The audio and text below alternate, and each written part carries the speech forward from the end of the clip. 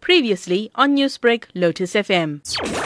Well, it's not really surprising, one has to admit, given Mr. Zuma's previous conduct in relation to the Commission of Inquiry into state capture. He has, blatantly refused to cooperate with the Commission of Inquiry so far.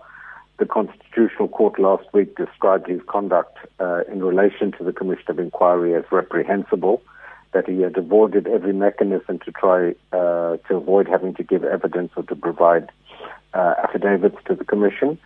And the statement that was issued in his name earlier today is in direct conflict with the judgment of the Constitutional Court, with the orders of the court that require him to obey all lawfully issued summonses by the Commission and to appear and to give evidence.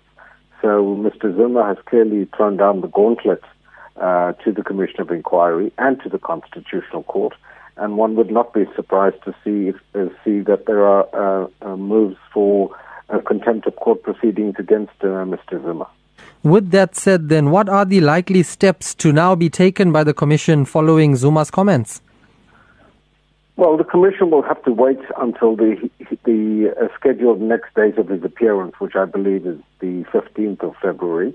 And if Mr. Zuma fails to appear at the Commission of Inquiry on that date, that the Commission can take legal steps. They can lay a criminal complaint in terms of the Commission's Act for his failure to respect the summons that was issued.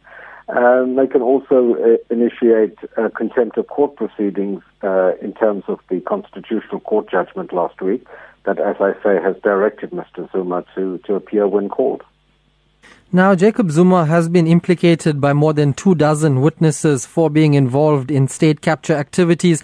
Now, if he pleads his innocence in this, as he has been doing, why do you think he does not want to come forward and clear his name at the Commission?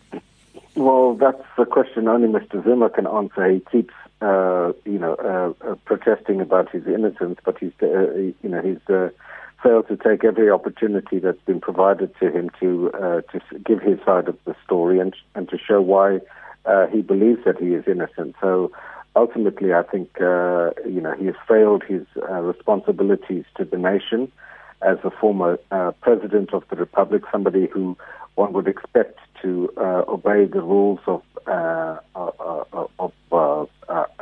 public administration, to respect decisions of the courts of our country, and his conduct shows that he has no such respect for any institution of governance, and that he will do anything in his power to try and avoid having to account. Newsbreak, Lotus FM, powered by SABC News.